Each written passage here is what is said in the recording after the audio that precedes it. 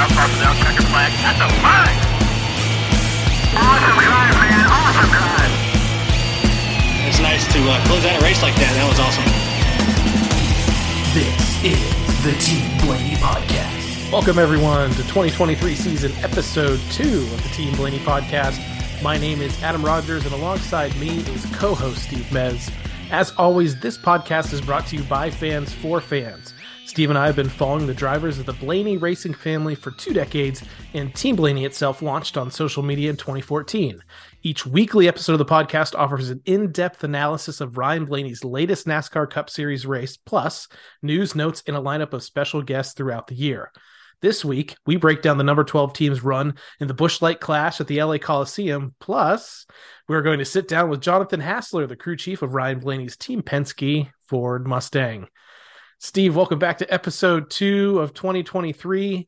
And I'm proud to announce, and well, I don't have to announce it because it's already over, but cars were back on track. And something we've been waiting for ever since the checkered flag flew at Phoenix. And it is officially race season 2023. Let's crank it up. Let's get it going. Let's get to Daytona.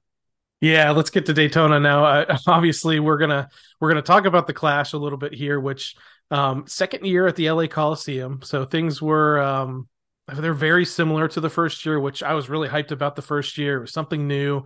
It was a spectacle. They had concerts and short track racing and a little bit of beating and banging. This year, I still enjoyed the show. I think maybe I like the heat races a little bit more than the main event because, as we'll talk about it, guys really weren't afraid to beat and bang. So we went from about 5 cautions to triple that amount in this season's race. And maybe I'll save our discussion about whether it should go back till the end of the show when we do our race recap. But I think either way, I'm really glad that NASCAR is at least able to kick off the season in a big way. Yeah, kick off the season's a good way of putting it. Punting is a good way of putting it too. Right here, for those of you who are going to see the video version of this, I'm holding up a picture of famous NFL punter Ray Guy, former LA Raider. Perfect guy to give the punting award because we saw lots of punting, 16 cautions worth of punting. We did. And even in a heat race there, Ryan wasn't afraid to use his front bumper when necessary. So really great, like I said, to see cars on track, NASCAR kick off that season. Obviously, we're looking to Daytona in a couple of weeks. And as we do that, we already brought in Taylor Kitchen last week for our first episode. We have some other special guests coming along the way this year, but we are definitely really excited to have, as the aforementioned, Jonathan Hassler, crew chief for Ryan Blaney, the number 12 Team Penske Ford Mustang, here with us on the show. Jonathan is a 2007 graduate of Purdue University with a mechanical engineering degree. He also was an aspiring race car driver early on before he shifted into the crew chief and a race engineer role. So, Jonathan, welcome to the Team Blaney Podcast.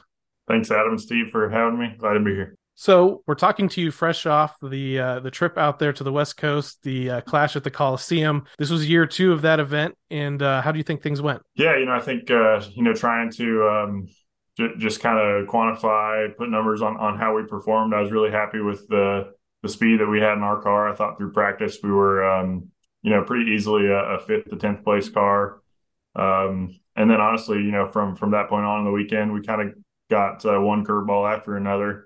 Some of that, our own making. We had certainly the noted issue in qualifying. We kind of didn't get the setup exactly right, and Ryan maybe overdrove for what we had, and we weren't able to get our lap posted at all with him trying to turn around, which you can't do anymore. So kind of had to try and rally and recover from that. And we had a really good heat race. We started 9th in our heat, and we're able to get in a transfer spot within a lap.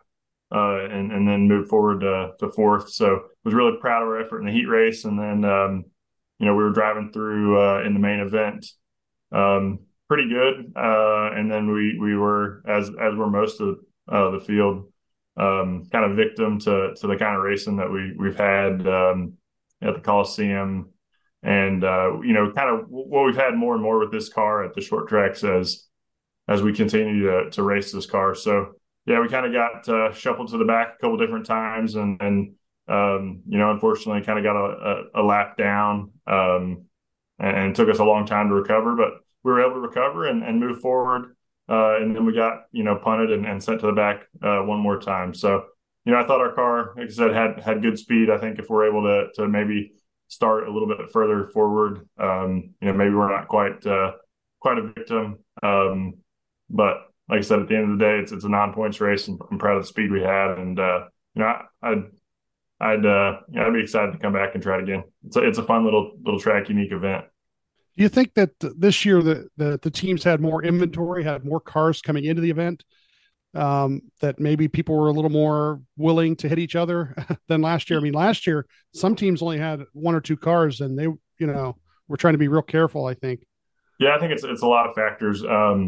Inventory for sure. Guys were trying to, prepared to have to turn those cars around, which was something that with the old car, we wouldn't have had to do nearly as fast. But then, people have just really started to understand how durable these cars are in general. And you're able to kind of beat and bang and not hurt the car to the point where you kind of get knocked out of the race. I think in the past, if you had contacts kind of like we had at the Clash, you'd have had guys that were, knocking the radiator out of the car and things like that. And you said this car has just been really durable, and unfortunately, guys are kind of able to drive like animals, and you kind of get the kind of racing that we had. Yeah, it was pretty crazy. Ryan, I mean, Ryan took some pretty big hits to the front end, and I thought for sure even from the first one the radiator would be gone. But so we don't need to get too controversial or anything, but there's a question a lot of fans had last night, the fact that when Ryan was involved in that first incident, he went a lap down, and all race long they're talking about how cautions didn't count. Did you ever get a ruling on that, or an explanation on like how you guys still ended up a lap down when caution laps aren't counting in between? No, we didn't get really any clarification. I will say that they I believe they called the same sort of thing similarly for Brad Keselowski and one of his races. So they were at least consistent. I watched the replay and I can kind of see both positions. Maybe we did get passed by the 11. So whether that was under green or under caution, it was certainly under caution. So I don't 100% agree with it, but it's definitely their world, and we'll play to the way that they officiate it. Yeah, and you guys obviously did a great job getting that lap back and racing your way back up into the top 10 before that next incident kind of derailed things. So before we get to and we're going to be on to Daytona now that this exhibition race is over, but before we talk about Daytona, we want to spend a little bit of time to talk about you. Last year was your first year as a full-time crew chief, first year with Ryan Blaney. So we want to talk about your journey into motorsports and kind of what got you into things in the first place. But, from what I understand, you're a pretty active athlete in high school, but also along the way, you were an aspiring race car driver, kind of starting with go-karts. So can you talk about how you got into racing in the first place? Yeah. I think it all kind of started really just with my family, very, mechanically inclined. My dad, my grandpa, my uncle, they all ran a trucking company. So, I was always around kind of tools and machinery and things like that. And my dad kind of got to be friends, I guess you'll say, with the guy that owned the local go-kart track, and had an opportunity one weekend where that guy's son wasn't going to be able to race. The guy said, "Hey, bring your boy out on Tuesday night, let him take a couple laps. If he has fun, he likes it, he can race on Saturday night." So we went, we did that. We raced Saturday, and then the following Saturday we had bought all of our own stuff, and we were there racing on our own. So started that, I think I was 8 years old when I started racing go-karts. Go-karts kind of turned into a bit of a family affair for me and my whole family. There was a time when, three of my brothers, my mom, my dad, and myself were all racing out of the back of a pickup truck set at the local track. So it was a pretty exciting family affair, and went through that for I would say 3 or 4 years where we were all kind of doing it, and everybody kind of had the feel of it except for me. and that was kind of when I turned 13 or so. Right at that age, I really honed in that I wanted to do something with racing as a career if I could.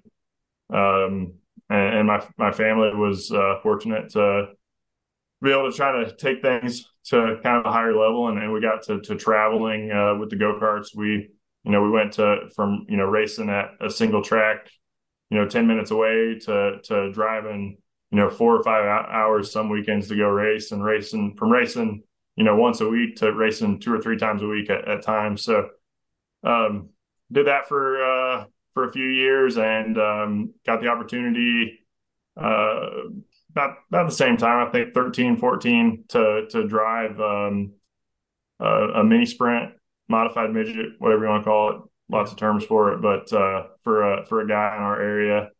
So I had 3 or 4 years where I was doing both go-karts and the mini sprint. And kind of during that time, Ryan Newman was really kind of getting his name out there for, having his engineering background, and all of that was, doing for him and racing. And he was a Purdue graduate, and kind of led me kind of down the path of wanting to go to Purdue and do mechanical engineering. So I got enrolled at Purdue, and kind of when I moved up to Purdue, at that point, kind of the driving opportunities kind of fell apart. I tried really hard for a few years to, start a super late model program. I was able to kind of start a program at Purdue that got, myself and some other guys at school that I got to be around, just the opportunity to work on late models and big race cars. One thing that I saw when I was at Purdue, there's a lot of, there's opportunities to kind of work on a Formula car and Baja car and things like that, where you do a lot of design work, but there weren't a lot of opportunities to go out and actually work on actual cars that were racing and design aside, just work on the setup and maintaining the car. So we got a group of guys to do that. That was, 2006, 2007 timeframe. And I actually, at that point in time, I got to work for Hendricks County Motorsports out of Indianapolis, and their driver at the time was Chris Gabehart, name you'll recognize. He's Yep. crew chief for Denny Hamlin.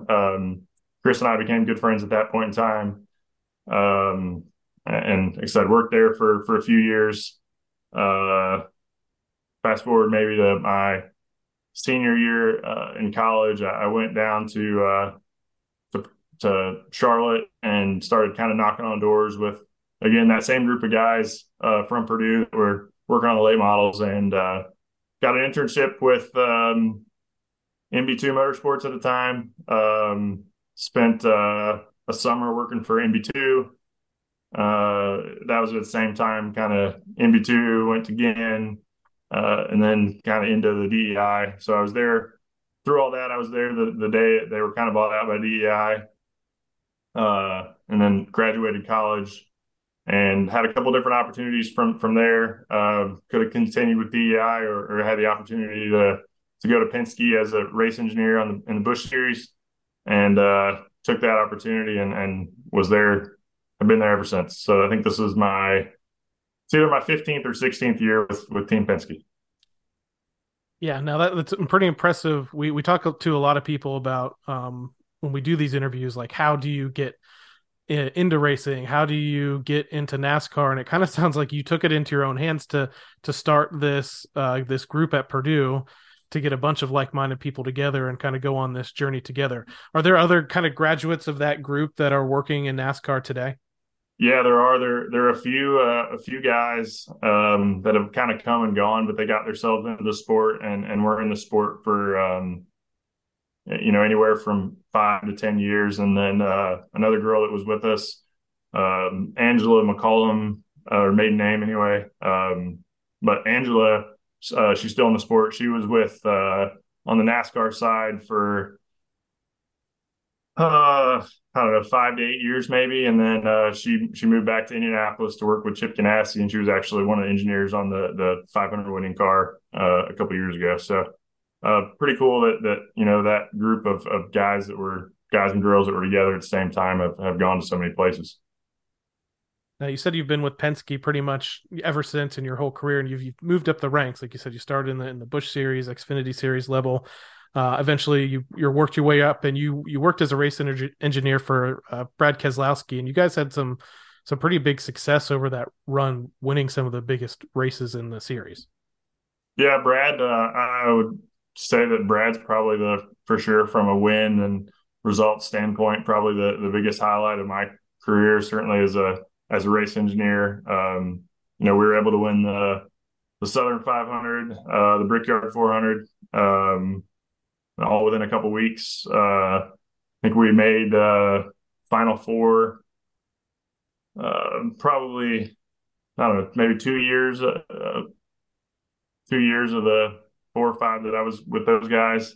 So yeah, definitely had a lot of fun with Brad. He was, he honestly turned Penske into kind of took him to the next step from where they'd been when he joined in 2010.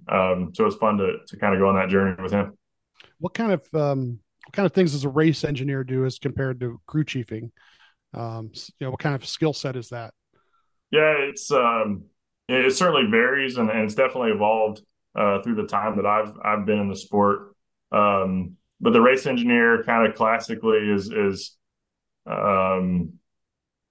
he handles a lot of the information in terms of how the car's built. Sending the specifications to the mechanics and to the shop to the level of detail that every piece and part of the car is built to. The crew chief is there kind of with him, developing that spec, kind of talking that over, but he's the one that kind of maintains it and kind of fills out that paperwork. Gives a crew chief kind of different ideas on different directions on setup, handles fuel mileage and those things during the race, analyzes the data at tests and throughout a weekend. So really the right-hand man to the crew chief and giving him all the information that he needs to make the right decisions. Now, we talked a little bit about the next-gen car when we talked about it being the second year going there with the Clash. From what I understand, you were involved a little bit in the development when it comes to Team Penske before you got that chance to go crew chief. Can you talk a little bit about your involvement there? And did doing any of that early on before it ever hit the track give you any kind of advantage going into being a full-time crew chief with the new car for its first year? Yeah, 2020 for me, 2020 and 2021 I was certainly starting to get a little bit tired, for lack of a better word, in the race engineer role. But we saw the new car coming, and I definitely worked with had to talk to Travis Geisler at our company and other parts of our management about trying to put myself in a position to spend a lot of time with that car and that new project. So yeah, I was actually able to go test with Ryan in I think it was May of 2021, I think. It was the second test that Penske did with the next gen car. So I was able to be around it, from the very beginning and try to, there's a lot of different parts and pieces, and with the independent rear suspension, try to get my eyes on it really early. And it definitely helped me to, when we started testing with our own cars in 2021, kind of be at the forefront for our team of kind of thoughts and ideas and things we needed to do. Between last year and now, like last year, you knew what the box was as far as like the adjustments you could make. But as the notebook is growing on it, are you finding more and more ways to be able to adjust the car than you did like early last year? Yeah, and I think the box continues really to grow. There's some things that the box is getting smaller, you're kind of refining, but there's certainly things that you thought you knew that you kind of go back and reevaluate and maybe start to go a different direction. So early on, I think we based a lot of the things that we did just on parallels that we could draw with the old car and philosophies that worked with the old car. But yeah, I think throughout the year, people have started to diverge from those philosophies a little bit, and some of them worked and some of them haven't. So, with the limited number of things that we can change, you certainly got to be creative and open-minded to doing things different. So in the middle of working on this next gen program ahead of its launch, you get the call to serve as an interim crew chief for one race for Joey Logano when Paul Wolfe was suspended, I think, for like a lug nut violation or something like that. So that was kind of your first taste as a crew chief, and then not soon after that, you get called up to take over the 21 car with the Wood brothers. Was it easy to just kind of change gears that quickly and take on a whole team, or was it a little bit of a challenge at first? Actually, and so not to correct you, but I actually got one more in before that. I got I think it was the spring race at Martinsville. Greg was out on the 21 COVID protocol. Oh, okay, that's right. That's right. The spring race of Martinsville 2021. So I got to do that, and that was cool because Greg. I have a lot of respect for Greg. Greg and I have always had a good kind of ability to communicate, and when I went to do that first race, he definitely took me under his wing and prepped me on all the different scenarios that might come up, and I felt like I was able to kind of, even in that 1 week, kind of contribute to that group just with some different ideas that I had as well, and we that very first race, we actually, I think pretty early on in that race with Matt Martinsville, we had some damage that we had to sort of kind of recover from, and we were able to I think, go on and get a top 10 finish with a pretty beat up car. And then fast forward a couple months, Paul has his like I think you said it was a lug nut penalty or something along those lines, and pretty similarly we had radiator damage really early in that race, and we fought water temperature throughout the whole race, and we were tape on the nose, tape off the nose. It was a huge struggle, but we were able to come back and drive from the back of the pack at Dover to get a top 5. So that was really fun, and definitely after those two events, I'd always wanted to be a crew chief, but then having the opportunity to do it for a couple of races, you realize that, hey, this is more than just something I want to do. This is something I can do, and definitely kind of lit a fire under me to try to find the next, a full-time seat. So how does from the end of that season with the 21, how do you get to the 12 car? What was the process like of being able to be picked, for that job? It's kind of crazy how it worked out, but I had never worked with Ryan specifically. I'd never been on his car, except for I'll backtrack. There was 1 year, so I was Xfinity Series kind of race engineer 07 to the middle of 2011. Was Cup 2011, 2012, and then actually took a year off the road in 2013 and kind of did, for the most part, R&D work for Penske. But during that time, that was right when Ryan was coming on board, and I got to do at least one, maybe two Xfinity races with him at that point. So kind of just started that relationship, and he was always somebody that I could kind of talk to along the way, and he at least felt to me kind of closer in age and was easier to talk to, and we could always talk about stuff kind of outside of racing. So kind of we had that relationship going, and somewhere along the way I had told him that, if there was ever opportunity to work with him, that, I would be happy to do it. I'd like to, talk to him about it. And, all the pieces kind of fell in place with, getting a few different races with the 21, and then kind of filling in with the 21 for the second half of that season. And then things kind of worked out with, Todd retiring right at the right time. I kind of made Ryan's short list, and we were able to kind of, honestly, we went out and had a beer and kind of talked about our different, our philosophies and how we what we think about racing, and everything lined up to move on together. Now you talked about the relationship there, and you mentioned Todd Gordon, who when he came over to crew chief for Ryan after Ryan was with Jeremy Bullins for so long, Todd was kind of, at least from us, listening to the radio and things, kind of like more of a father figure. You said you were a little bit closer in age. How do you kind of balance that by still being the leader of this team? And sometimes, outside of the car, Ryan's pretty even keel and cool. He doesn't make too much noise. Sometimes he can get a little bit worked up, it seems like on the racetrack. So how has that relationship developed? Maybe just over the radio or over the in-car as you guys have worked through the year? It's certainly something that we continue to try to kind of find that sweet spot, I guess you will, for lack of better terms. I've made comment to Ryan before that, I thought, when I did that half a season with Matt, I thought I kind of knew what my job was and the right way to communicate to a driver. But then, you get a new driver and they respond differently to those same things, and they don't need the same level of input.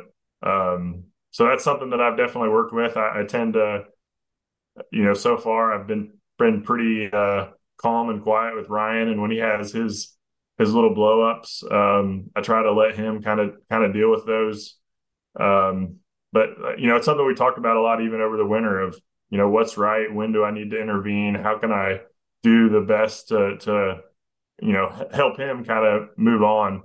So yeah, it's definitely something that we've continued to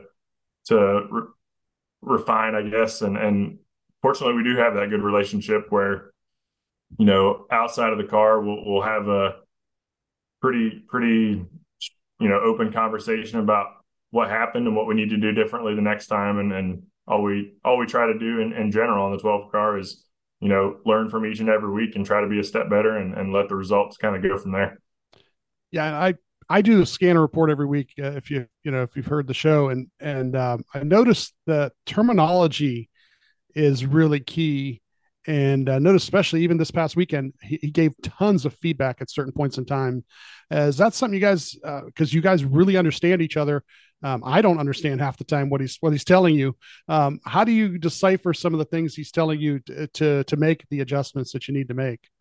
Yeah, you kind of just try to continue to build up that notebook, and I try to work a lot in a number scale. Tell me on a number scale how bad whatever it is that you're fighting, so that with data points, for I'm going to get all engineering on you, but the more data points we get, the better I have the ability to decipher and understand what he's saying. So try to take all emotions out of it for sure, and just give me a number on what you have and what we need to do to be better. Now, we talked a little bit about working through, frustrations on the racetrack and some of the things that happened. And again, to be clear, this wasn't just the 12 team. This was up and down pit road all year long, but pit crews struggled getting used to this new choreography for some teams, just the new tires and wheels, the new single lug. What have you guys done at Team Penske kind of over the off season to maybe work on the pit crews for the upcoming year? I don't think we've really made too many personnel changes, but I'm sure they've been practicing really hard for this upcoming season.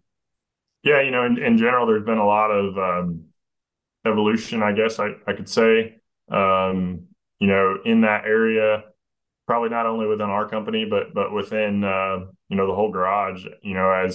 As the cars kind of get closer and closer together, you got to find that next thing that you can really kind of utilize to set yourself apart. And pit road certainly set teams apart throughout the year. So we looking at how the year went for us last year, we had our bumps. We had to make some changes along the way, both personnel wise and just as well with technique. Our rear changer, Zach, he was one of the ones that was penalized with along with me after that Bristol race.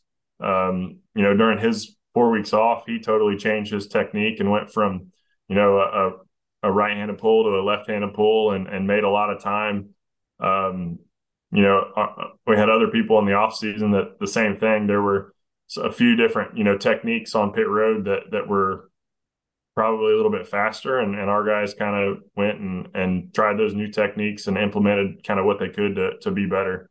So I was really proud of where our team ended the year last year. I think if you look through the chase, we were definitely in the top half, maybe even in the top quarter of the final 12 with our pit road performance. And if you look at kind of where we started the year and the few races that we clearly gave up on pit road, I was really, really proud of the effort. So continue to try to do things differently in that area. And, just like anything else, try to be better than we were, the previous event. And it takes the whole team. I've asked a lot of our road crew even to, participate with things through the week that can help the pit crew and help us, be a stronger team. So we continue to try to grow as a race team, and I hope the results will show it this year.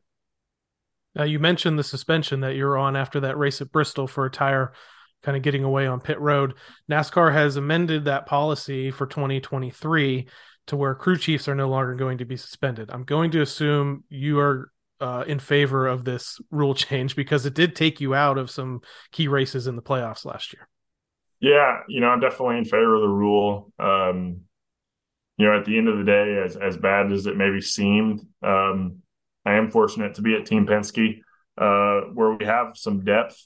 I thought it was a pretty solid move on part of our company to put kind of Miles Stanley in that position. Miles and I have, as long as he's been at, Team Penske, have been, kind of shoulder to shoulder working alongside of each other. And we were able to get through that. Honestly, that probably strengthened our team a little bit with, just adding a few more thoughts. So yes, I'm in favor, but certainly it wasn't anything that we couldn't get around, obviously. So you're a couple of years into being a full, you had almost a half year with DiBenedetto and then a full year with Ryan. All that time before that, you worked more on the engineering side. So how did you get your arms around strategy in calling races? Because with the 12 car last year, you guys were one of the most consistent cars all year long. You built up a pretty decent amount of playoff points through stage wins and just stage points throughout races. It seems like you guys kind of really leaned in on trying to gain as much stage points as you possibly could. And really with some of the struggles you had throughout the playoffs, that might have helped keep propelling this team through round by round. Going into this season, are you still, like I said, it just seems like that from the outside, but are you still kind of going to lean on this aspect of needing to get as many points as possible? Or do you think, going winless last year outside of the All-Star race, do you think you need to take more risks to win races? Yeah, I think if I had to do a few different points of the season differently, there were certainly a couple of races. I think COTA comes to mind specifically where, I think we ended up scoring the most points at COTA on the day, but we kind of took ourselves out of, winning contention by our strategy that we did. I think I definitely would have probably played a little bit more for a win. Obviously, as you guys, were in it with us. But if you can get that win, it just takes so much off your back. We were essentially playoff racing from, early July, maybe even middle of June. We were in a pretty tight points battle. And if you're able to get that win, that certainly kind of takes that off your chest and kind of lets you spread out and try some different things and maybe put yourself in a position to have a little bit more speed in your car just because you don't have to be so conservative. So definitely, I think if I had to do it over again, I would be a small step more aggressive. But as you said, those points, they without having a win, they were still valuable. So even at the end of the day, you're still kind of walking a tight line of taking risks, but taking smart risks. I was to say, I thought you guys were pretty aggressive all year. I was going to bring up Indianapolis. That Well, call, yeah. that call to me was one of the best calls. And there was people don't know or maybe realize there was some other circumstance that happened there. It had nothing to do with the pit call itself. But that call there pretty much should have put you right out front if there wasn't some other issues there. So I Yeah, thought you guys were pretty aggressive. yeah, that was another one. You kind of Monday morning quarterback yourself each and every week, and I could certainly go either way on that one again. Like you said, I think we execute that perfectly, and we come out with the lead and potentially, a chance to hold off the eight. The eight was really good, that entire day. Mm-hmm.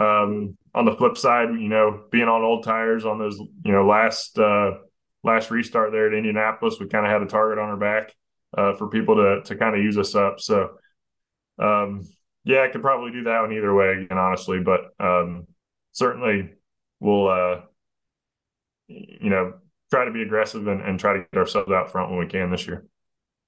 We talk about being aggressive when it comes to strategy, but we kind of got the sense last year, and I said this in our early episodes of the podcast last year, that we almost saw a new Ryan Blaney last year. He seemed more outwardly aggressive, even in some interviews, getting a little bit more fiery, a little bit more aggressive on the racetrack. Even coming to the clash which, I mean, everybody was kind of pent up and frustrated with that thing. But, after he got spun, he wants to know who spun him and where it came from. And do you think it's good to see Ryan kind of get a little bit more aggressive because he's always kind of been known, or at least people seem to think he's a little bit more timid when it comes to racing, but we saw some more aggression out of him last year. Yeah, it's kind of hard for me to understand, kind of not having seen him obviously prior to this year, at that same level, but I've definitely kind of heard that. And I think he had, from the early next gen testing, we had so much speed at every test. I think he had a lot of confidence coming into the year and knew that, we were going to be able to be in contention to win a lot of races. And, obviously as the season went on, I think that pressure just kind of went up and up and up, and that probably drove a lot of what you heard. So hopefully this year we can get one early and kind of take the monkey off his back a little bit and maybe go pick off a few more after that. So you didn't get that points win last year, but you guys did get a victory in the All-Star race, which did not come without drama. It seems like, honestly, if you go back to a lot of Ryan's wins over his career, there's been a lot of drama going down to each of them. But is it still fulfilling to go out there and win kind of one of those bucket list races, even though you guys didn't get a points win? Yeah, absolutely. As a competitor, you want to win, each and every race. And there's not, to be perfectly honest, there's not one race that you want to win more than the other. Every time you show up and you're at the track and racing other cars, you want to win. So it was nice to get that. We didn't, back into it. We had solid speed throughout the weekend. So I was certainly proud that we were able to get it done at least once. So we have the clash behind us here, and we are moving to one of those big races, another bucket list race, and that's the Daytona 500 coming up here in a couple of weeks. You have probably one of the best super speedway racers behind the wheel for you, and a guy that last year maybe one move goes differently. He was a Daytona 500 champion. He's also come close a couple of other times in that race. What do you think your prospects are going into this race for 2023? Yeah, I think kind of the way everything is shaken out, all the manufacturers last year, if you look over the course of the year, each manufacturer kind of had their own niche kind of style of track. I think you saw the Toyotas were really fast at the speedways and maybe some of the mile and a halves. I think that, the Fords and Chevrolets were a little bit better at the shorter tracks and maybe the other group of mile and a halves. Over the off season, there's been minor changes, aero changes to all the different manufacturers. And I think what you'll see is it's probably a lot more even. And I think those kind of niche tracks probably go away. So with that, I'm kind of looking at this year with all those speedway races are certainly our probably our best chance to go out and get wins. Not that we can't compete at other tracks, but I think those were places that we could win last year, and I think we're even going to be a step more competitive this year. Now, with all these, so I think every car has a different kind of nose going into this season. And Steve will tell you that he doesn't like practice and thinks practice should be canceled at everything, but you guys don't have practice going into qualifying at Daytona. So you don't really know what those aerodynamic changes are going to be like on track yet. Does that make you a little bit anxious, or are you okay without having practice going into this Daytona 500? Yeah, no, I kind of, I'm okay not having it. I like the challenge of, trying to use your notes and resources other than practice to kind of put your best foot forward. So no, I kind of accept that challenge and look forward to it. Now we talked about super speedways being a great opportunity for you guys to win. Do you have any other races circled on this year that you said you'd like to win any race, but is there anything on this year that you're really looking forward to that you think you guys are going to bring a good piece to? No, I think, like I said, I think the speedways are definitely, our best, certainly our best chance. I feel like we probably gave up, two Phoenix races and a Gateway race. I think we were probably the best car at honestly each of those races. So I think those are certainly places that we can compete for wins as well. But look, at the end of the day, there's nowhere that I'm not excited about going to with Ryan Blaney, because I think we can show up and contend for wins each week. Well, Jonathan, for myself and Steve, I think we really want to thank you for giving us the time to come on and talk with us, come on and talk with fans of Ryan. And we really just wanted to let people know a little bit more about you and your story. Thank you guys very much for having me. It's been a pleasure. Well, Steve, that was really awesome to have Jonathan Hassler on us as our second special guest of the year. I just feel like every time we do one of these interviews, especially with someone like Jonathan, that was an engineer by background, I just feel so much more educated about the sport. I don't know about you.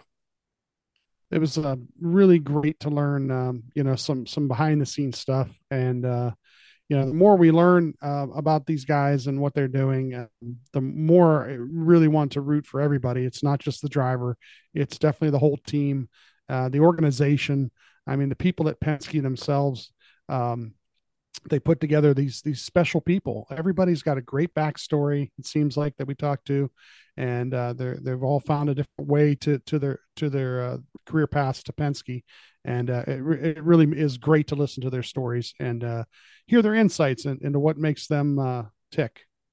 Yeah. And I think it helps just to, like you said, for people out there, for fans, folks on social media, just to get to know a little bit more about these guys and women that are in this sport, just to put a face to the name and just kind of know where they're coming from and know what the stresses of their jobs are, what their expectations are, and that, they want to see Ryan succeed. They want to see this 12 team succeed, and they're fully invested in it. And you have a guy like Jonathan that has an incredible background, again, that engineering degree, which goes a long way in this sport, especially with the new next gen car. So we were definitely really excited to get to talk to him, and looking forward to more special guests joining us on the podcast throughout the rest of the 2023 season. So, Steve, another season that we need to talk about is the upcoming season when it comes to the Team Blaney NASCAR Fantasy Live League. I've already had people reaching out to me on Twitter and our Discord chat asking when they can sign up for the fantasy team or for the fantasy league. And so what I can report right now, at least, is that according to the website, you're going to be able to get back on there February 14th. I think that's a Wednesday. That's going to be ahead of the Daytona 500 to make your picks. So the league was full last year. We filled up the full 100 spots that were available. So the way we're going to work this out is if you were in the league last year, basically you carry over into the league again this year. So if you weren't in it last year, you might have to wait a couple of weeks for some spots to open up. And how I'm going to do that is I'm basically going to give everybody a 2-week grace period. So if you were in the league last year and you participated all year long, again, you're in.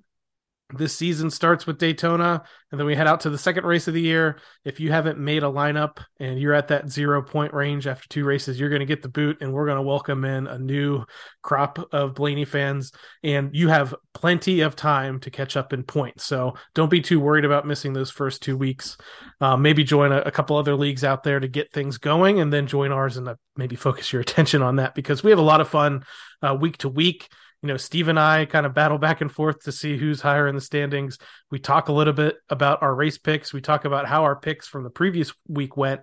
We have a lot of fun with that.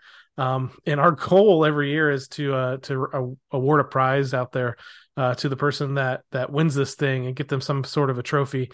So again, I'll plead for Clyde's Chicken Pit Racing, who's won this league 2 years in a row, I believe. Where I think I called him a ghost in Discord or on Twitter the other day. People kind of thought that was funny because we're not really sure they exist. They might be a bot. I'm not sure. Well, but they put some great picks in out there. So again, Clyde, if you're out there listening to us, contact us because we want to get you a trophy. Yeah, 2-time winner. Yeah, some trophy, some swag. Make them a Team Blaney podcast T-shirt or something. Now, one other incentive in joining the fantasy league this year is that NASCAR has started a brand new fan rewards program. So if you go to NASCAR.com/fan rewards, if you already have a fantasy login, you use that same exact login. It's sort of like an app that you would get for like a restaurant or like a merchandise store or something, where as you buy more things or you attend more races, you participate in fantasy, you gain these bonus points throughout the year that you can in turn use in their kind of shop that they have that's between merchandise, tickets, experiences. I think they have like a raffle going on there that you can enter your name in. But if you participate in fantasy every week, there's bonus points for setting your lineups. If you participate for so many weeks in a row, you get even more points. So if you're already a member of the fantasy league, I would suggest sign up for this NASCAR fan rewards program. And it'll just give you another incentive to make sure you're in there every week, unlike Steve, who missed a couple last year, and set your lineup and make your picks. Just keep participating, because I think it'll just make things more fun, especially if you stay engaged with it all year long. Even when I miss 1 or 2 weeks. Yeah, you still beat me. It's okay. Yeah. Okay. All right. Thank you. I didn't want to say it out loud, but okay. Thanks. Well, we'll see. So that's the kind of banter you can expect going throughout the rest of this season as we battle it out in the Team Blaney NASCAR Fantasy Live League. And the Adam Rogers household too. That's true. And I honestly, we've had Kate Mez on the show several times as a guest host. And from what I understood from last year, it's a team effort in the Mez household, which I didn't really know that was going on. And she, I think, is really the brains behind the operation here. Whereas in my household, my wife is actually battling against me. So yeah, she holds back on you. She didn't tell you her strategies or nothing either. No, she doesn't. You guys work together. So that's when we talk about Team Mez. It is truly Team Mez over there at your household. A couple other things to keep people up to date on, and the fact that the Blaney Bunch fan club is back and revamped for 2023. I think they've lowered the price to enter into the subscription for the year. I saw that they were busy at work getting the membership packets sent out. I think you get a hero card. If it's your first time signing up, you get a bingo chip with your membership number on it. You're going to get some perks as far as merchandise, exclusivity, early access to merchandise that they have out there for Ryan Blaney and also for the Ryan Blaney Family Foundation. All the proceeds for that Blaney Bunch fan club goes to the Ryan Blaney Family Foundation and their efforts with Alzheimer's and concussion research. So Steve and I are both charter members, I would say, of the Blaney Bunch fan club for the past couple of years, and we're really excited to see what they have going on this year with this new kind of revamped version of the fan club. Yeah, the entry point's a little bit better pricing, and I already saw some video of Leah putting together the packets that they're sending out to the members. So if you haven't joined yet, go ahead and join, because there are some nice exclusive things they do for you right off the bat. One of the exclusive things was a chance to get in at the golf outing. They sent them early registration on those, but that's released to the public now. So. But things like that all year long, you'll get a little bit earlier start on certain things that are Blaney related. So definitely join the club so you can get that exclusivity. And that reminds me of another thing to keep folks updated on, that they're going to do the second annual Drive for Good Top Golf outing at the Top Golf University in Charlotte. This was an event that, again, supports the Ryan Blaney Family Foundation, and then specifically, I believe, the UPMC Sports Medicine Concussion Program. We were able to attend that event last year, which was a fantastic event. You get to play, I think, a couple of rounds of Top Golf. They have a buffet, they have a silent auction, and then Ryan goes around to every single one of the booths for a chance to meet him and get a photo opportunity there. Really, really great event. And the cool thing this year, so last year they had one full row or one full level of Top Golf for the event. This year they've expanded it to have two, and the opportunity for more fans to get involved in this. So there's like a friends and fans level that has a little bit lower price point, but where you're still contributing, a pretty nice donation to the Ryan Blaney Family Foundation and this Drive for Good event. But also gets you access to the event. I think it's about $250 if you get a single ticket. But if you can get a group of 6 people together, that brings the price down to, I think, about $200 per player. Each team is 6 golfers. Highly recommend this event to anybody out there that's a Ryan Blaney fan, because again, you will get that opportunity to see Ryan at some point throughout the night. But more importantly, you're going to support, the Ryan Blaney Family Foundation and their causes, which is really near and dear to their heart. And I tell you what, the folks at the Ryan Blaney Family Foundation put on a lot of effort and hard work in planning this event. They've probably been planning, honestly, since the lights went out at the Top Golf event last year. But everybody up and down the organization puts so much hard work into this, and you can tell that they're really, really proud of the event they put on. We talked about the group of 6, but even the individual, do the individual. If it's just you and a friend or something like that, do the individual, because what's going to happen is you're going to get teamed up with 3 or 4 other people that are Blaney fans, and you're going to get to meet other Blaney fans, and that's going to be really kind of a cool thing too, to get all those Blaney fans together in one place to do that kind of thing. We're already looking into it ourselves, trying to figure out the logistics and so forth. So, knowing what we know, hopefully everybody that we know that listens, and, if some other people that don't listen, let them know about it.